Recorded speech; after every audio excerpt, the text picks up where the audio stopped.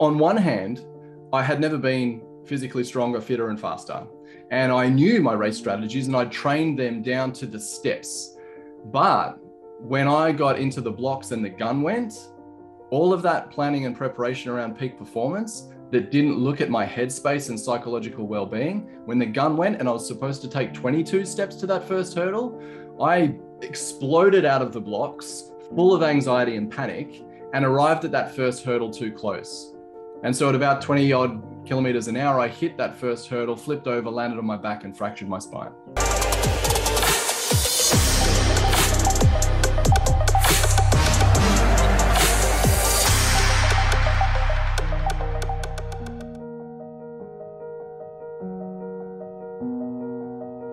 Hello everyone and welcome to another episode of the Finding Equilibrium show. And how are you today? I hope all is well in your world.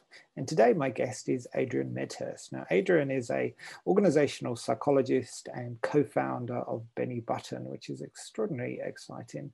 And I'm looking forward to talking to you. Welcome Adrian. And I guess I can't help but notice the big pink surfboard in the background, giving us a clue to one aspect of your interest. And where are you today? Yeah, well, thanks for having me on. I'm excited about our conversation, and I'm joining you from beautiful Lennox Head up in northern New South Wales. So I guess, yeah, finding equilibrium is a combination of working and also living, right? Making sure I get time outside, outdoors, doing things that we love. So true. Well, let's kind of start for people who don't know you, and you're an organizational psychologist, founder of Benny Button. But how did you? What was your journey? How did you actually get to become an organizational psychologist? Because it's not something that we often think about when we're at school. So, what was your path? Where did it all start? Yeah, well, it actually started off, I was a track and field athlete and competed at an elite level for Australia in a number of competitions.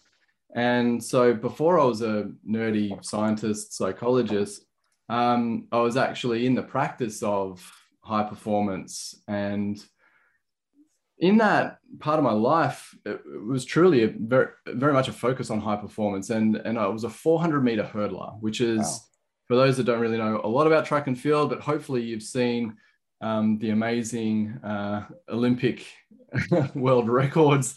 But 400-meter hurdles is an incredibly grueling and technical track event. But I loved it. I loved the challenge of it. 400 meters done at a sprint, that's hard enough. And then there's 10 sticks in the way. Yeah, wow. That's so impressive that you managed to do that. So you were doing that professionally? Well, at an elite level competing for Australia when I was younger, and it was actually then when I was traveling overseas to compete for Australia in the World Championships as an under 21, I had a real insight and a really catastrophic experience, but a significant insight from that led to doing what I'm doing now.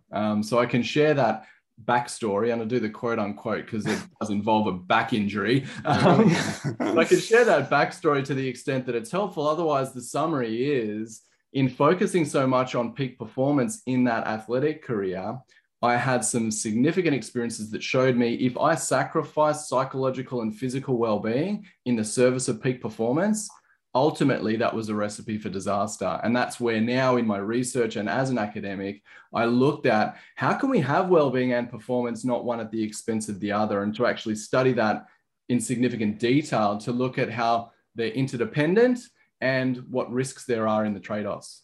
Interesting. You've mentioned the backstory, so clearly you've got our curiosity. So tell us what happened. So you were an elite athlete, and you were performing. You were traveling around the world, and clearly in a peak state. But something happened then. So you had an accident. So what happened? Yeah. So 400 meters sprint, 10 sticks in the way. You need to know how many steps you're going to take between each hurdle, and your strategy for the event will be accommodating what lane am I in, how tight is the bend, how wide is the bend. If I'm in an outside lane, how does that compare to where my competition might be? Do I want to lead from the front or come home strong? What are the wind conditions doing? If there's a headwind up the back straight, I might need to change how many steps I'm taking by comparison to if it's a tailwind. So hopefully, even in painting this picture for people who are thinking 400 hurdles, how hard can it be? There's actually a hell of a lot that you need to be very mindful of in your preparation. And so what you can appreciate as well is as you're training and developing your physical fitness, strength, skills, speed, you also need to have the know-how and to have your headspace in the right zone so that you can execute the right plan on the right day based on where you're at in the lane compared to your competitors and so on. And so I enjoyed that. I actually enjoyed the complexity and strategy of that event as well as the physical demands. But to be honest, when I was overseas competing for my country, away from my family, I started to feel a really heavy burden of, I don't want to let my Australian team down. I don't want to let my coach and my family down. And the psychological aspect of my performance state was really getting a bit of interruption and noise. And unfortunately, I carried some of that anxiety and pre-race concern and nerves into a pre-championship warm-up race. So on one hand, I had never been physically stronger, fitter, and faster. And I knew my race strategies and I trained them down to the steps.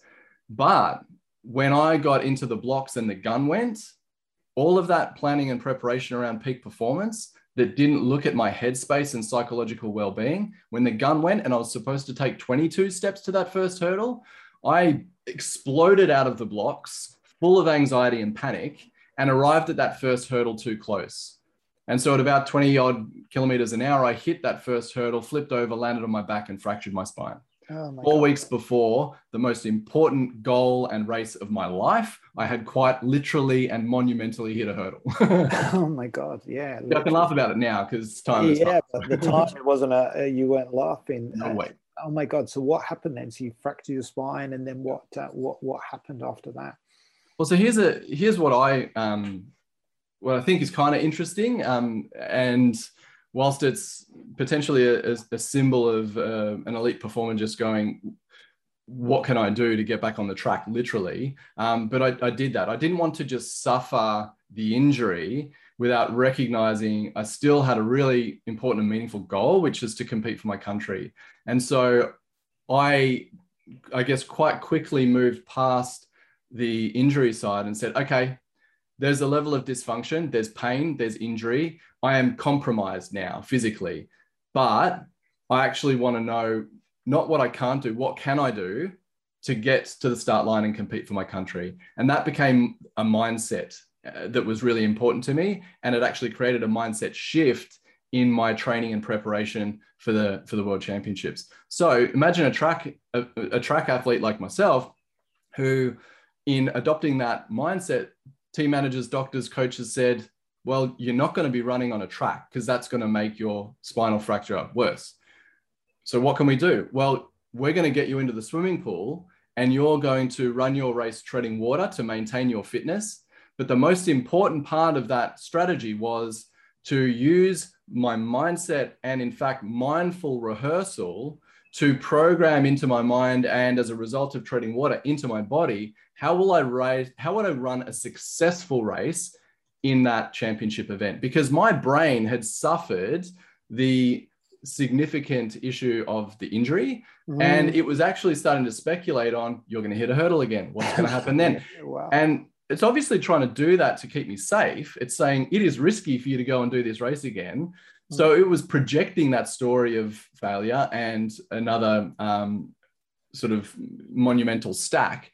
And I needed to recognize it was speculating on a potential future, but that may not happen. And how could I reprogram and essentially rehearse running a successful race? And in programming that in mindfully, and it was very much a mindfulness practice, and in encoding that into my body for muscle memory, when I got to the start line and got to compete for my country and the gun went, it was that practice for my headspace and my body coming together that enabled me to run one of my best technical races in my career. And this was 4 weeks after, or did I misunderstand that? This was 4 weeks after you had the injury. Wow. So you had this injury and like, it felt like your whole dream had vanished. And then you, literally, and then by recovering and combining, but that was so had you done a little work around mindset before that so that you could really because it's a big message for everyone now, what can you do rather than what can't you do? And because when you're in constraints, and at the time of recording, we're in a lockdown situation in New South Wales where you can easily focus on what you can't do as opposed to what you can do. But in your situation, you managed to really pull yourself together and recover in that short period of time. I wouldn't have thought it would be impossible to heal a fracture to be able to compete. Make no mistake about it, it didn't heal. I just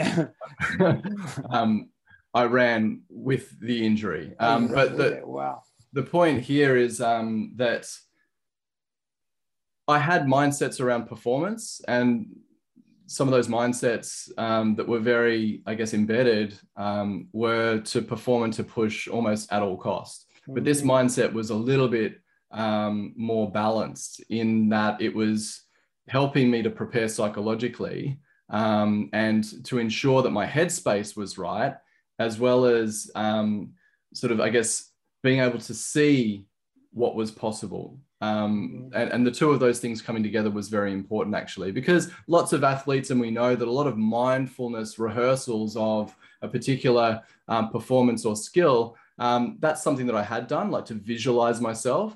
But I visualized myself in this preparation as a means to regulate and essentially help to make more adaptive my psychological functioning, my thought processes about the event and about the likely experience and outcomes. Wow. Amazing. Thank you for sharing. And how did you do in that race in the end, having done all that work? It's not the rose petals at his feet and up on the dais in first position. Unfortunately, I didn't win, but for me, I ran a good time. And I was able to compete for my country, which was a really important goal. I went in being ranked quite highly, but still not ranked for the final. And I placed pretty well. As I said, it was early on, and I was a young boy going into it. And I was actually really, really pleased with the outcome. And so that's that side of it. I finished my heat, ran really well, learned a hell of a lot from the experience, and then continued on into studying psychology and wellbeing and performance from there. Wow. So that's really what happened next. So that was kind of the end of that chapter of your life, and then it's psychology and wellbeing and performance, and really understanding that interconnection between the mind, the body. Yeah.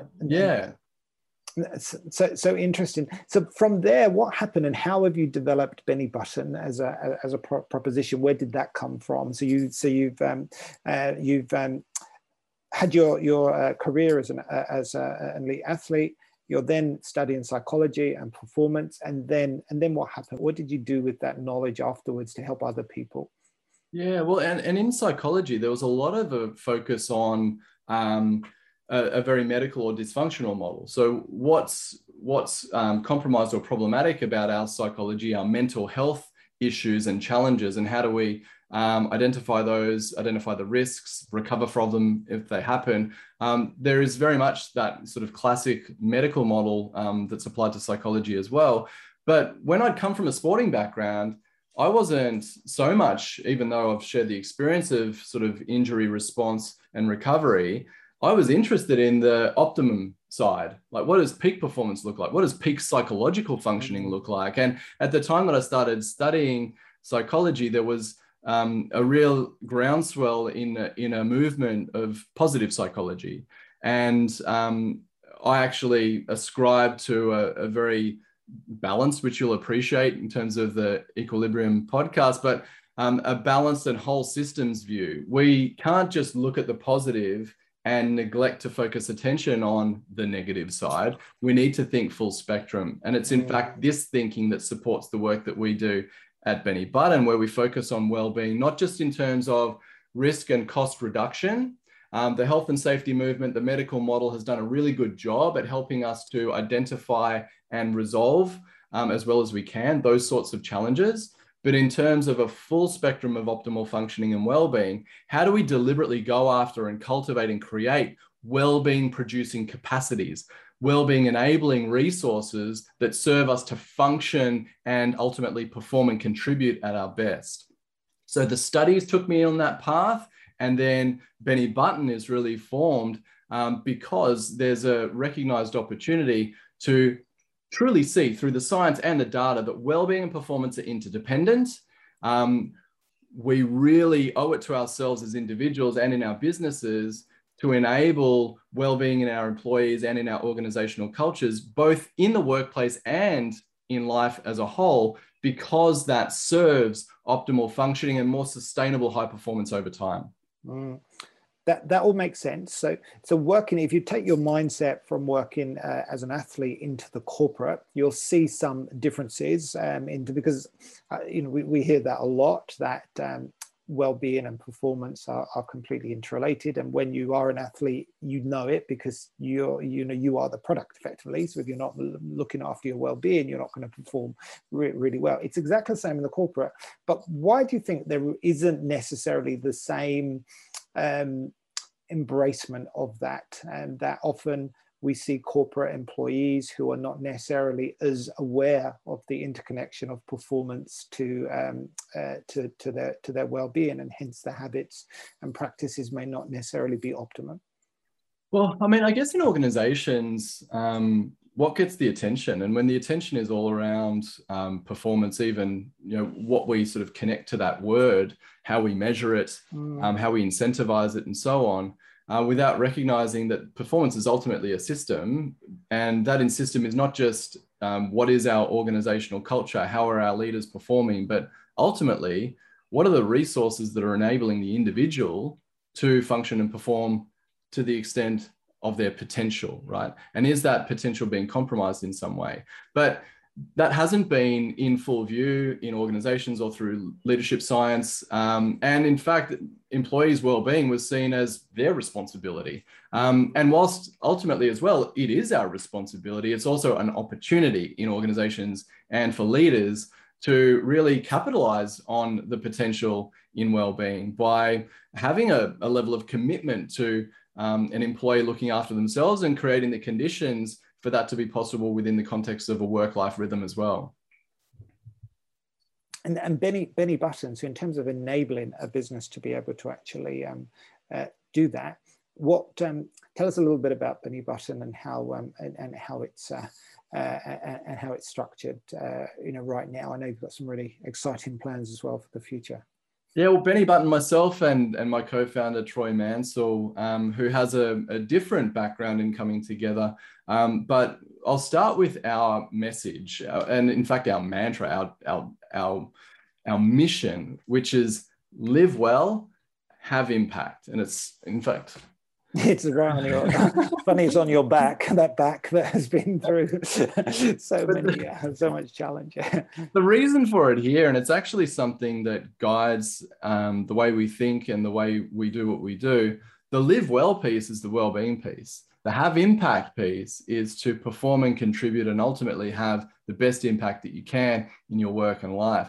And this is, well-being and performance coming together. So we exist as a business to help people, leaders, organizations to live well and have impact. And the way we do that is to bring forward the important and interdependent role of well-being and performance, as well as the reality of work-life agility.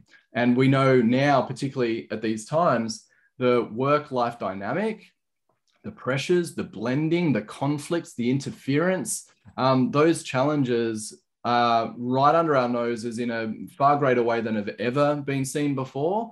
And we've been talking about work-life agility for a long time, pre-COVID anyway, as the next extension on the work-life balance movement. And we're talking equilibrium, we're talking agility. it's not just semantics. The idea of work-life balance, we really never fulfilled its promise, because the idea of balance was almost like, once I get the mix right, then henceforth life and work will be amazing. It's never that stable. And so agility actually starts to, and if we ascribe to that mindset, it tells us these are going to fluctuate. They're going to be dynamic. They're going to be periods of stability and periods of volatility. And ultimately, in the fullness of our experience, we need to work those dynamics. We need to be conscious if the scales are tipping to one side over another, and not have those trade-offs or conflicts ultimately compromise our well-being and performance potential. So this is the puzzle, and the equilibrium puzzle that I think is quite exciting to talk about is well-being and performance, work and life, and how that all comes together. It's exciting, and it can be overwhelming at the same time for individuals who are trying to actually do that. For you personally, because you've got this knowledge and you're doing so many things, but I'd love to know what you do to find equilibrium every day, because we talked before we started, you're homeschooling, so you've got a lot of things that are pushing you out of equilibrium, and you're running a business, and you're doing lots of things. But what are your I guess the non-negotiables? What are the things that really help keep you in equilibrium and to be able to show up and perform in the way that you do? Great question. And I also want to make sure that I acknowledge that we're all humans in this. And I too am fallible, right? So yes, I've got some non-negotiables. I've got some routines and practices that I've embedded over a significant period of time. I've also got experiments where I try different things to see what sort of edge they might provide. And I like to stay a little bit fluid in terms of how things evolve, because I think we need to not just be rigid in our habits and routines, but we need to apply what is relevant to the context. So this is where mindfulness plays into it as well. And the reason why I wanted to start there is because I think many people watching at this point in time, the knowing better to being better challenge can be, we can have some routines, but maybe we relapse and fall off track. We can know what we should be doing. And as you kind of rightly pointed out, it can feel overwhelming. Work, life, well-being, performance. There's so many different things I should be doing to be at my best. And we can beat ourselves up when we're not doing those things to the best of our knowledge. So let's just make sure that that's a reality, and it's a reality I share, even with, years of sort of knowledge and practice and research and expertise. Definitely. I just underline that point, actually, because I hear that a lot. Like, we're not going for perfection, and in some ways, I think a huge benefit of the human condition is the fact that we aren't perfect, and we can, knowing and doing are two different things, and you don't have to know everything, and it can feel, because everyone's at a different starting point, and you can forget how hard it is just to hold things together in some situations. But if you do get these good routines and practices together that work for you, and I think it is an individual thing, then it really does support you to find equilibrium despite what happens. So it really does help you cope with whatever the world throws at you. And right now, there's a lot of things that are being thrown at all of us.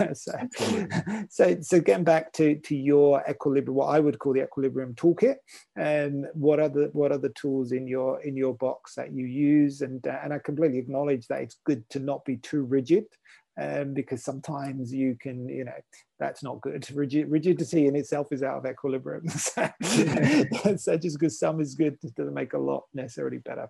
Exactly right. The non-linearity of it all, right? Absolutely. But to answer the question, I can't help myself but to first start with two really important components. The first is breathing.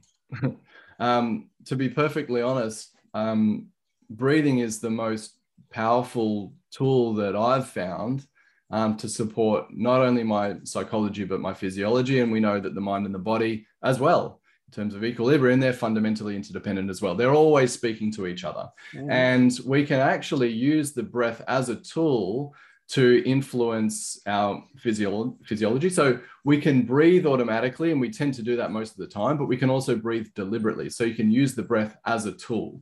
a tool that can influence your physiological state to either upregulate or downregulate your nervous system's response, so you can energize or relax through breathing in particular ways. And the flow-on effect is that can influence our headspace, our psychology, our ability to access the regions of our brain and circuitry that can help us to solve problems more creatively, come up with ideas, to exercise greater self-discipline. So there's so much benefit on so many levels of having a breathing practice that are not just physiological or not just stress recovery, but that are sort of whole person well-being and performance enabling. That's one. Breathing, yeah, it's something we often forget, but it's it's a thing that that you can't survive. How long is it? Like a few seconds, without a few minutes, without being able to breathe. So it's a really taking control of your breath. So that's important. What else? Mindset. To actually for me to recognize the role that our mindsets have in shaping our views, in shaping the way that we think about something that's happening, in the way that we feel about it, in the choices and decisions that we make, and ultimately then the actions that we take. Our mindsets do influence our physiological responses as well. And ultimately our attitudes and belief systems are shaped by mindsets. And whilst we've got some programmed as a result of evolution, but also programming from early childhood experiences and our formative years and so on, like we end up embedding and practicing routinely certain mindsets, and at certain times they can be quite adaptive, but we also need to revisit and remember that those mindsets can be changed and upgraded if they're no longer relevant to the current context, if they're no longer serving us, they're no longer helpful. We can deliberately choose to change the settings. Like on our iPhone, we've got default settings. The device providers and the software providers set that up for you, but you can get in there and make it work for you as well. That makes sense. So I really get all of that in terms of theory. But from a practical point of view, so if someone's actually listened to that and it's like mindset, we often are not even aware of our mindset because it's so ingrained. And so what are the routines or the practices that you do to make sure that you do have a healthy mindset on a daily basis? Are you monitoring what you read, what you feed your mind? Are you journaling? Are you doing some of those practices to really be able to ensure that your mindset is in balance? Yeah, for me, and I'm quite a contemplative anyway, I like to sit and reflect on my experiences and then to sort of unpack, okay, what's serving me and what might be a challenge, opportunity, or even a problem that I can look at, and how can I look at that in particular ways that can help me to move forward. So as an example, you sort of used the idea of we're not striving for perfection before. What that reminded me of was a mindset shift that I brought to my doctoral thesis. Ironically, in looking at peak performance and well-being and the experience of engagement, optimal engagement versus tipping into burnout, which is another equilibrium puzzle, I was nearly burning myself out in completing my doctorate. And I was so fanatical about the process of completing that research that it was literally wearing me out. And I had to approach this where a lot of perfection is the sort of aspiration with your research. I had to practice the mindset, don't let perfect get in the way of progress. And in fact, now what we use when we're trying to help that become more practical in organizations, practice makes progress. Practice makes progress. And so when I'm reflecting on something and I'm identifying there's a way to look at this in a mindset that would be helpful and adaptive for me, I try to find a little message or a little reminder or even mantra that I can bring to that situation as an anchor, but also as an intention that can support me. I like that. Yeah. So you kind of these mantras, and particularly that one, practice makes progress. I love that because we believe some of those things, and hence we are programmed. You realize that our mindsets are programmed from just hearing the same thing over and over, and it might not actually be true. I think this is the thing. So okay, so mindset's a big part of your daily routine. What else do you do to help find your equilibrium? Time with my loved ones. I mean, we were talking before we came on, yeah, and even you mentioned it before, homeschooling.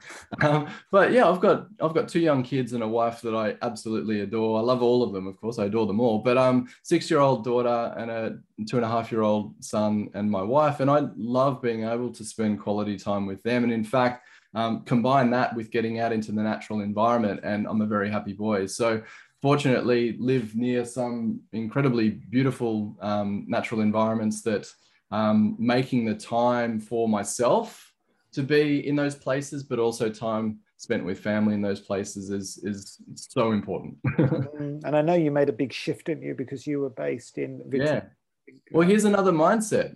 So I was living in Richmond in Melbourne when the first lockdown in Melbourne happened, and I was a sort of career consultant traveling interstate a lot of the time. So living in Richmond, being near the CBD and also near enough to the route to the airport made a lot of sense. But ultimately, and with the family, we knew we wanted to raise the family and live in an environment like this, where I am now, up near Byron Bay.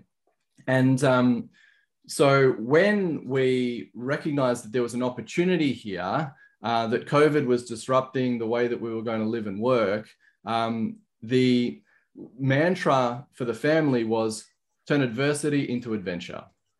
And so the adventure was, even in times of uncertainty, when our family was wondering, why are you disappearing into a different state away from us all when there's all of this that's going on? Turning this into an adventure for ourselves and an experiment for us to learn what is it like to change location, be in a place that's aligned with our values, and to experiment with how this might work to serve us from our work and life agility perspective. I love that. Turn adversity into adventure.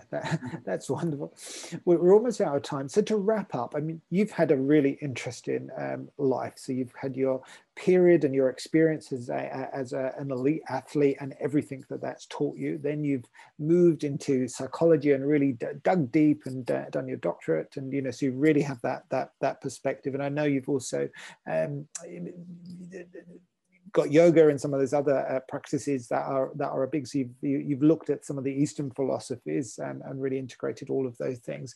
So where we are now, and everyone's at a different point. I talk about equilibrium, and you talk about peak performance. If someone's listening to this and they're not at their peak, if you like, they're not feeling particularly great, what would the starting point be in terms of your advice for them, or someone whose team member is feeling like that? Because ultimately that we're individuals, but many of us are responsible for running departments, running businesses, running companies for other individuals, and we want people to feel good, because when people feel good, then they're going to perform better. Going right back to what you're saying around well-being. But what is the starting point? Because sometimes it can feel like, when you listen to these conversations, when you're not feeling so great, it can feel like Mount Everest, and too hard, hard to even get started. But you must have been at such a low point when you cracked your back. That must have been such a low point. And the fact that you were able to pull yourself together and get back, literally get back onto the track and compete for your country, is like, it really, for me, that's like, it shows the impossible is actually possible. Because many people would have just said, just give up your dream and just forget it and go and rest and eat pizza. But you didn't do that. You got in the swimming pool. You're going to work that through.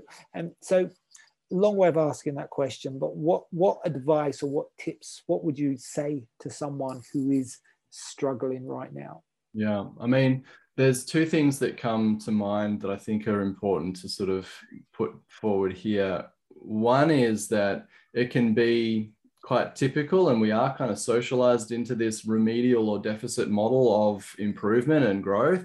So, where's my biggest weakness and how do I solve it?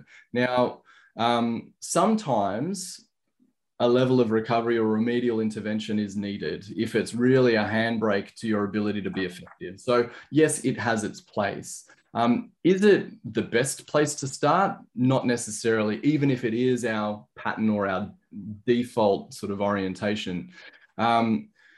So we need to look at and understand, okay, are there weaknesses and challenges that are a hindrance for me right now? And might that be the most relevant priority for my attention and energy right now? Or is there an area where I've currently got capability and maybe even strength? And if I emphasized and reinforced and strengthened that even further, how could that be a valuable resource and capacity for my progress from here? Because sometimes we can find that in doubling down on a valuable strength and seeing different ways that you can apply that strength, it can render a weakness obsolete or irrelevant.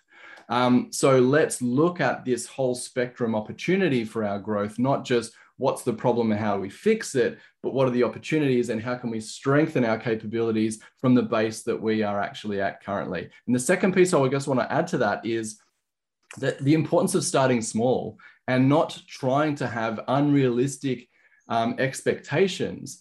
We love having big, audacious goals because they give us this sense of hope about what's possible, and it's exciting and how amazing it would be if I achieved that.